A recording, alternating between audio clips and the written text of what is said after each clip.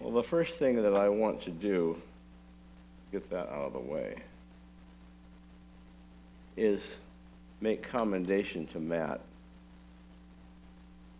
Over the course of a whole lot of years now, I've known some preachers who were very, very jealous of their pulpit and allowed guest preachers to preach in their stead only very, very reluctantly.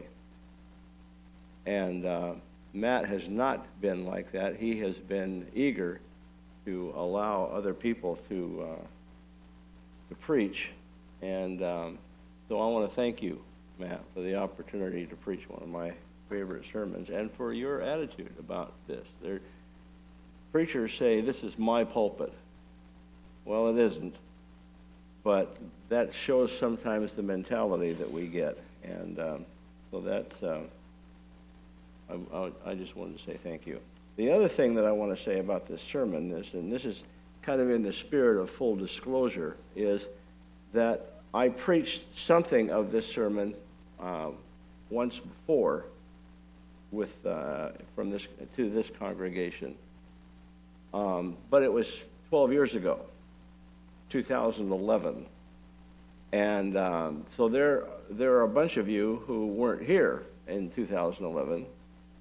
And the other part of that is that since then you've heard hundreds of sermons. So if you were here in 2011, it would border on the miraculous if you remembered that sermon anyway. So I'm not terribly worried about that. And besides that, I've tried to upgrade this thing a little bit and work on it. And so we're going to preach.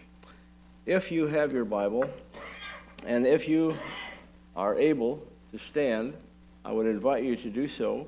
Stand as we read God's Word, this text from Ephesians chapter 2, the first 10 verses.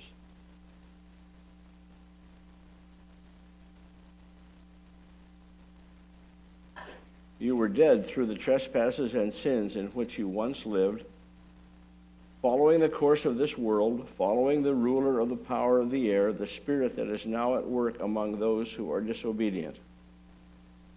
All of us once lived among them in the passions of our flesh, following the desires of flesh and senses, and we were by nature children of wrath like everyone else.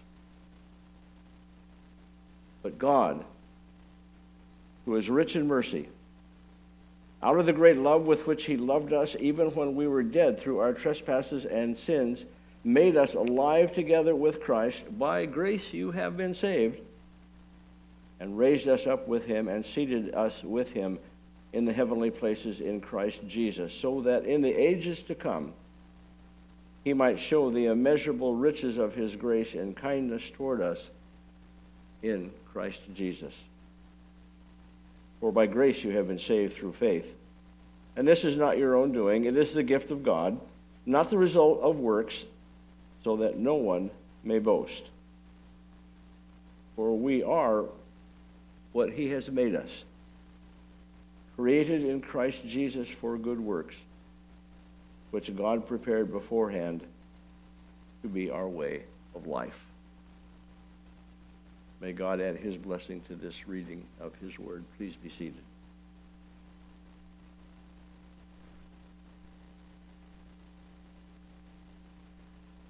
But God.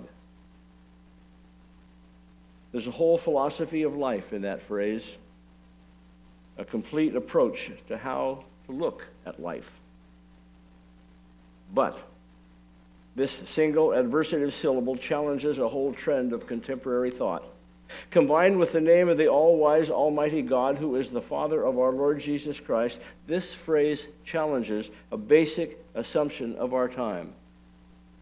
The assumption of materialism, determinism, fatalism, blind, omnipotent fate, karma. This declaration, but God, challenges the worldview that the universe is a closed system. The premise of such a system is that God doesn't exist, that there is no God, and even if he did exist, He doesn't have anything to do with our world. The world is a closed system. What you see is all there is. And so the evolutionists and the materialists consider the world and all that we see to be determined by self-acting laws of chance. The psychologist regards the soul as something merely human, a closed sphere to be dissected and analyzed and labeled, and nothing more. The psychiatrist has classified character merely as a balance of chemicals. History is considered to be a merely closed series of cause and effect, action provoking inevitable reaction, and the pendulum swinging mindlessly and purposelessly on its own. And for many people in the 21st century, that is a most agreeable position, because it does have some advantages. For it is, in part, a gesture of defiance against moral order and moral responsibility. For after all, if we're just the victims of blind forces, then continue being victims. And let the government pay for it, but that's a different issue. It's also, in part, an excuse for despair. If life is out of our control, then we can't do anything about it anyway, so we can merely retreat into our pessimism or perhaps into our addictions. It's also in part a shield for selfishness and for not caring. After all, if things are going to happen, they're going to happen. So why try to change anything? And then, too, in part, it's an alibi for failure. Things are just going to happen. They're not going to be my fault. But mostly, it's an escape from virtue and ethics and righteousness. For if what we see is all there is, and that's what Carl Sagan declared on the old TV program Cosmos, if what we see is all there is, then we have eliminated God. And if God is out of the picture, then I can write my own rules for myself. I become God. But the Christian cries out, but God. The world is not a closed system. Neither our souls, nor our minds, nor history, nor the future is closed to God. There are such things as morality and freedom and originality and initiative and creativity. Relationships and responsibility are at the heart of things. But God means that anything can happen. And it has. For we see a world confused and doomed without God's intervention. But then God breaks in. This truth lies behind everything that Scripture has to tell us. There are so many illustrations of God's intervention recorded in Scripture. We could practically open our Bibles at random and see illustrations of this truth. So I invite us to look at a couple of places. We see God at work in Isaiah chapter 60, verses 1 and 2. Darkness covered the earth. Thick darkness covered the peoples. A mighty pagan empire held the known world in bondage. And that pagan empire seemed invulnerable. It was a lewd empire, violent, luxurious, cruel, heathen. Its very religion was degrading and corrupt. And Israel was caught in the tentacles of this kingdom, Persia. What hope was there for deliverance? Israel was already in bondage. From where could come freedom and hope and morality and justice? Everything was dark. God had spoken earlier in Isaiah 40 telling of Israel's eventual restoration. The prophet Isaiah had cried out, "Comfort, oh, comfort my people, says your God. Speak tenderly to Jerusalem, and cry to her that she has served her term, that her penalty is paid, that she has received from the Lord's hand double for all her sins." And the passage in Isaiah 60 is a fulfillment of the passage in Isaiah 40. Out of their slavery would come freedom. God's punishment and discipline would come to an end. Arise, shine, for your light has come. That's what the prophet declared in Isaiah 61 and 2. And the glory of the Lord has risen upon you, for darkness shall cover the earth, and thick darkness the peoples. But the Lord will arise upon you, and his glory will appear over you. Did you get the phrase? But the Lord will arise upon you, and his glory will appear over you. Oh, it's a foolish thing to leave God out of our reckoning. But God. Or consider Galatians 4. Paul saw the world in still darker terms, as being in bondage and slavery to the spirit world of evil. He understood the world to be dominated by the demonic forces of ignorance and corruption and division and rebellion and sin.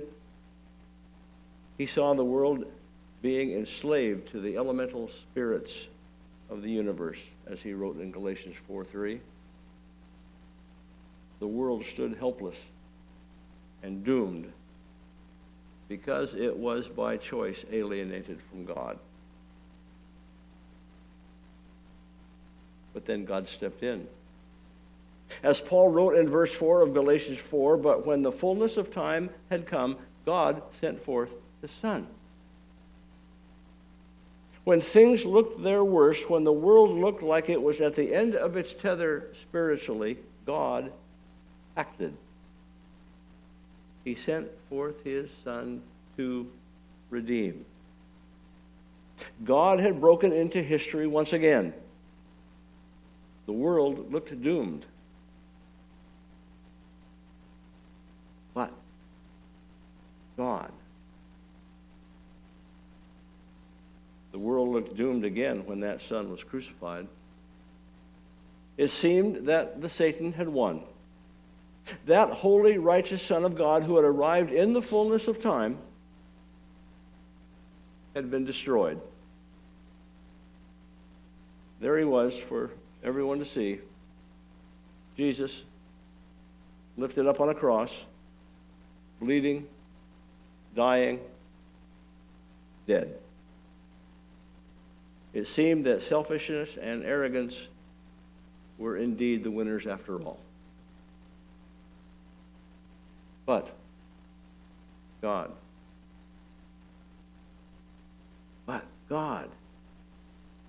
As Peter declared when he spoke to Cornelius in Acts 10, we are witnesses to all, that is, that Jesus did, both in Judea and in Jerusalem. They put him to death by hanging him on a tree, but God raised him up on the third day. But God raised him up. Here again was God at work in his world, doing very surprising things, working for the benefit of his tainted creation. But God. Here was the ultimate display of but God. Here is God involved in his world first by sending his Son, and then raising him from the dead, thereby vindicating the work that he had sent Jesus to do. Look at Jesus and see but God. It's been more than 30 years since the Berlin Wall was destroyed and the Iron Curtain fell in Eastern Europe. The hollowness and the decadence of communism was shown for what it was. Those of us who were alive then, who had lived through the Cold War, were glad that it was over, at least that part of it. But it didn't happen just because Ronald Reagan told Mikhail Gorbachev to take that wall down.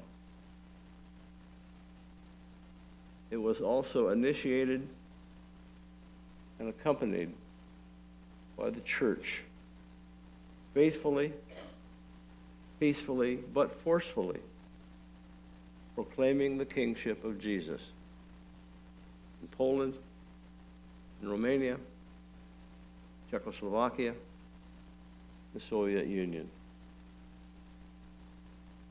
In his book, Being the Body, Chuck Colson related a story about the revolution in Eastern Europe brought about by the church, by God breaking into history.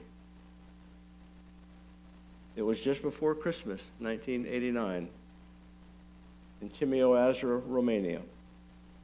A huge gathering in the square, some 200,000 people. The dictator, Nicolae Ceausescu, had just been deposed. After several speeches had been made, the people, the crowd, asked for a pastor to speak to them. I'm Pastor Peter Degluscu from the First Baptist Church, Timișoara, he began as he took the microphone. And I've come to speak to you in the name of God as you wanted. For almost 45 years, my age, unfortunately, we have been told there is no God. The communists wanted to take God away from our hearts, from our minds, from our families, from our schools. I want to speak to you in the name of this God. From the balcony from which he spoke, Pastor Degluscu could see thousands of upturned faces, and he could hear the shouts of voices hoarse with tears. God exists, they shouted. There is a God, there is a God. God is with us. Degluscu continued, the communists tried to kill me a few times, but I am still alive because God protected me. And I have asked the government to bring Pastor Tokes back to Timișoara. We must have religious freedom in Romania. Cheers interrupted him periodically, of course, as he continued for a few more moments, and then he asked the people to pray with him. This is an historic moment, he said. Let us turn our hearts to God. Please follow me in the Lord's Prayer. He had not asked the people to kneel. But as he looked out, he saw a sight that he would never forget. On this quiet square where people had been forced to sing the praises of Ceausescu for years, before this balcony that had been an altar to the communist regime, now as far as he could see, a tidal wave of people knelt on the pavement, and sentence by sentence, with one voice, they thundered out the ancient prayer, Our Father, who art in heaven, hallowed be thy name.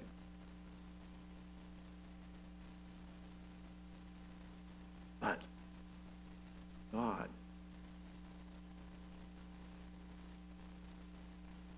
Wang Yi is a leader in the Early Rain Covenant Church, a house church in Chengdu, China.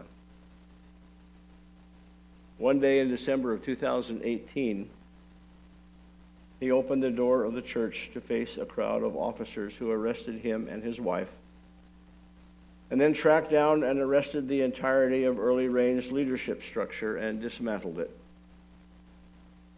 Wang Yi is now serving a 9-year prison sentence for refusing to comply with the People's Republic of China's regulations regarding church registration.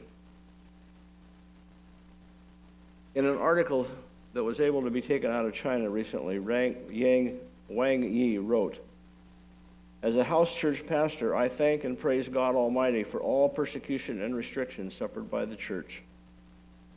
He trains and purifies his church and his children in China. Moreover, he gives us the most unmerited blessing of suffering for righteousness' sake." And here he cited 1 Peter 3:14.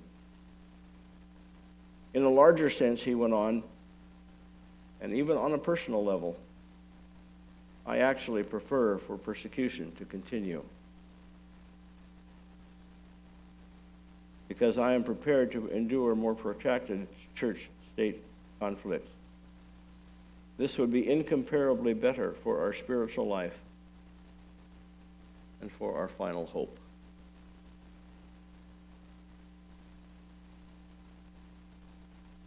Is it even possible to contemplate saying such a thing, having such faith and such an attitude, let alone write it for publication, unless God, the Father of our Lord Jesus Christ, is there with him in his cell and ultimately in charge?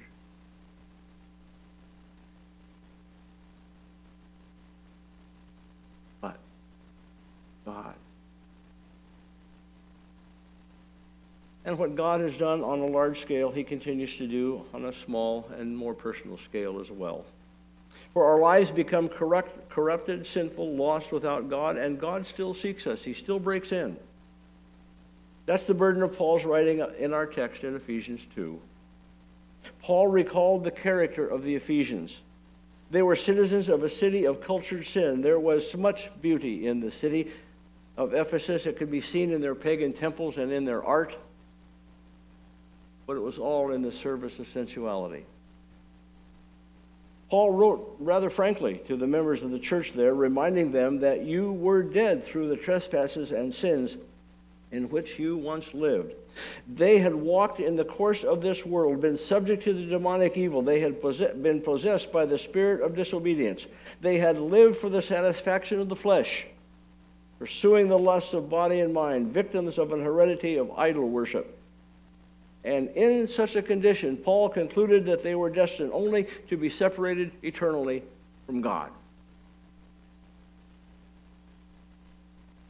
But that wasn't the whole story. In verse 4, Paul wrote, "But God, who is rich in mercy, out of the great love with which he loved us, made us alive together with him and raised us up with him." God broke in. Their former condition was not a barrier to God, and it did not prohibit him from acting on their behalf in Christ and calling them to himself. But God. And what Paul wrote in Ephesians could have been easily said of himself as well. In 1 Corinthians 1:23, Paul called the gospel a stumbling block to Jews, and it certainly was for him. The fulfillment of God's covenant promises was not ever envisioned by the Jews to consist of a crucified Messiah.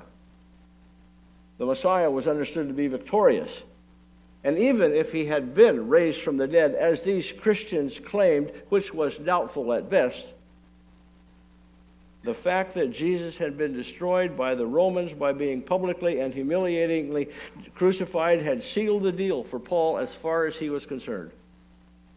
A crucified Messiah was a scandal, and that was it. So in his violent zeal, Paul went after these Christians, most likely all of them of Jewish background. Luke tells us in Acts 8:3, but Saul, Paul's former name, Saul laid waste to the church and entered house after house. He dragged off men and women and committed them to prison. It even got to the point Paul received authorization to travel to Damascus in Syria to bring back some of those Christians for trial.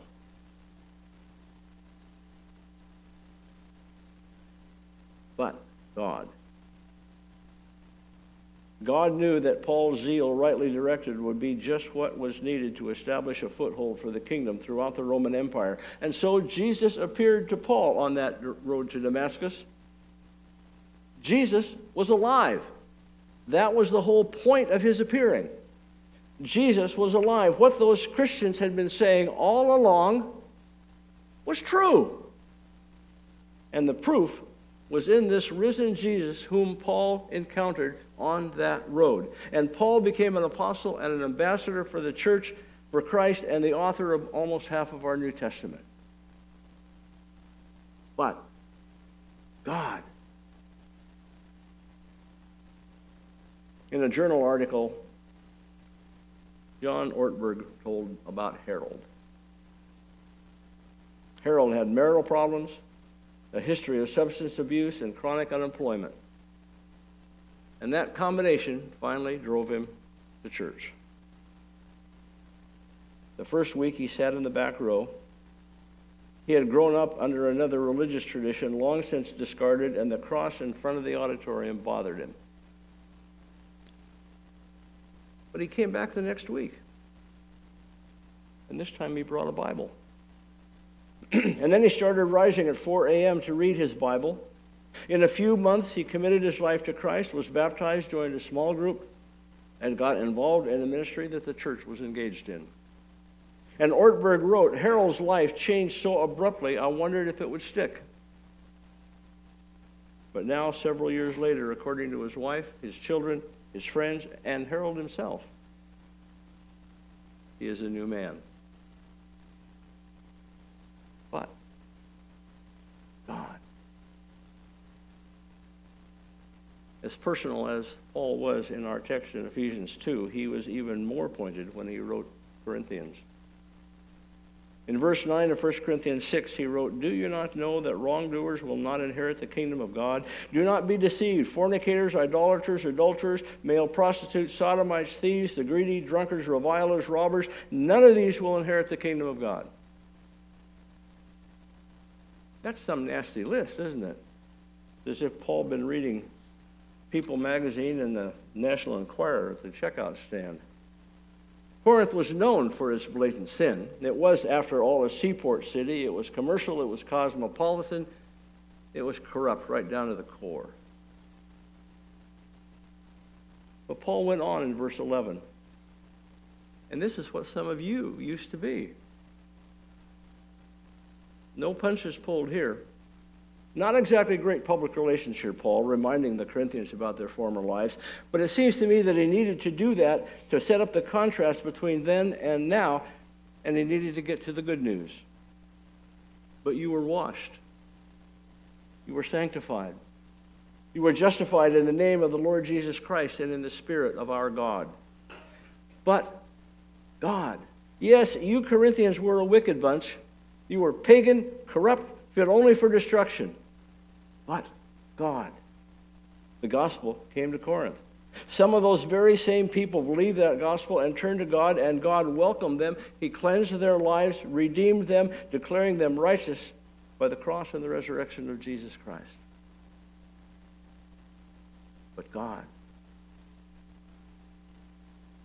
in his book, The Trivialization of God, Donald McCullough told of a sermon that he preached one Sunday on Romans 5, speaking how Christ fundamentally altered the human condition. His point was that while all had been marked by Adam's disobedience, now all have been remarked by the grace of Christ's obedience. This means, he said, that along with Paul, we can regard no one from a human point of view. Christ has been crucified and raised, even for those people we don't much like. And to illustrate that, he gave a list of some people for whom Christ died. Illegal immigrants, the homeless, homosexuals, and so on. Nothing profound in my view, he wrote. Certainly nothing prophetic. But the next day, however, he was chatting with one of his elders, and the man said to him, Don, about yesterday's sermon, I hated it. McCullough wrote, coming from a man for whom I have deep affection, this hurt. I hated it. He repeated, in case I missed it the first time, that part about homosexuals, I can't stand them. His voice was getting loud, very loud. People in offices down the hall could hear us. I can't stand them, and I hated your sermon. was nothing but silence for a few seconds. And then he said in a soft voice, "But don't stop preaching the word, because I need it." And McCulloch concluded the story by writing, "A few weeks after that, following a worship service, I noticed him speaking with two members of the congregation, a father and his gay son, who was battling AIDS. I wondered what the elder might say. Then I saw him reach out and put his arms around his brothers in Christ, and they bowed their heads in prayer. The word was working. A man was being changed. But God. After the rich young man turned away from following Jesus, Jesus said to his disciples, "Truly I tell you, it will be hard for a rich person to enter the kingdom of heaven. Again, I tell you, it's easier for a camel to go through the eye of a needle than for someone who is rich to enter the kingdom of God." The disciples were truly astounded at that statement because they considered wealth as a sign of God's approval and God's favor. And so they asked Jesus, "Well, then who can be saved?" And Jesus responded by saying, "For mortals it is impossible, but for God all things are possible." But for God all things are possible. No matter the circumstances, no matter the situation, no matter its depth, breadth, height,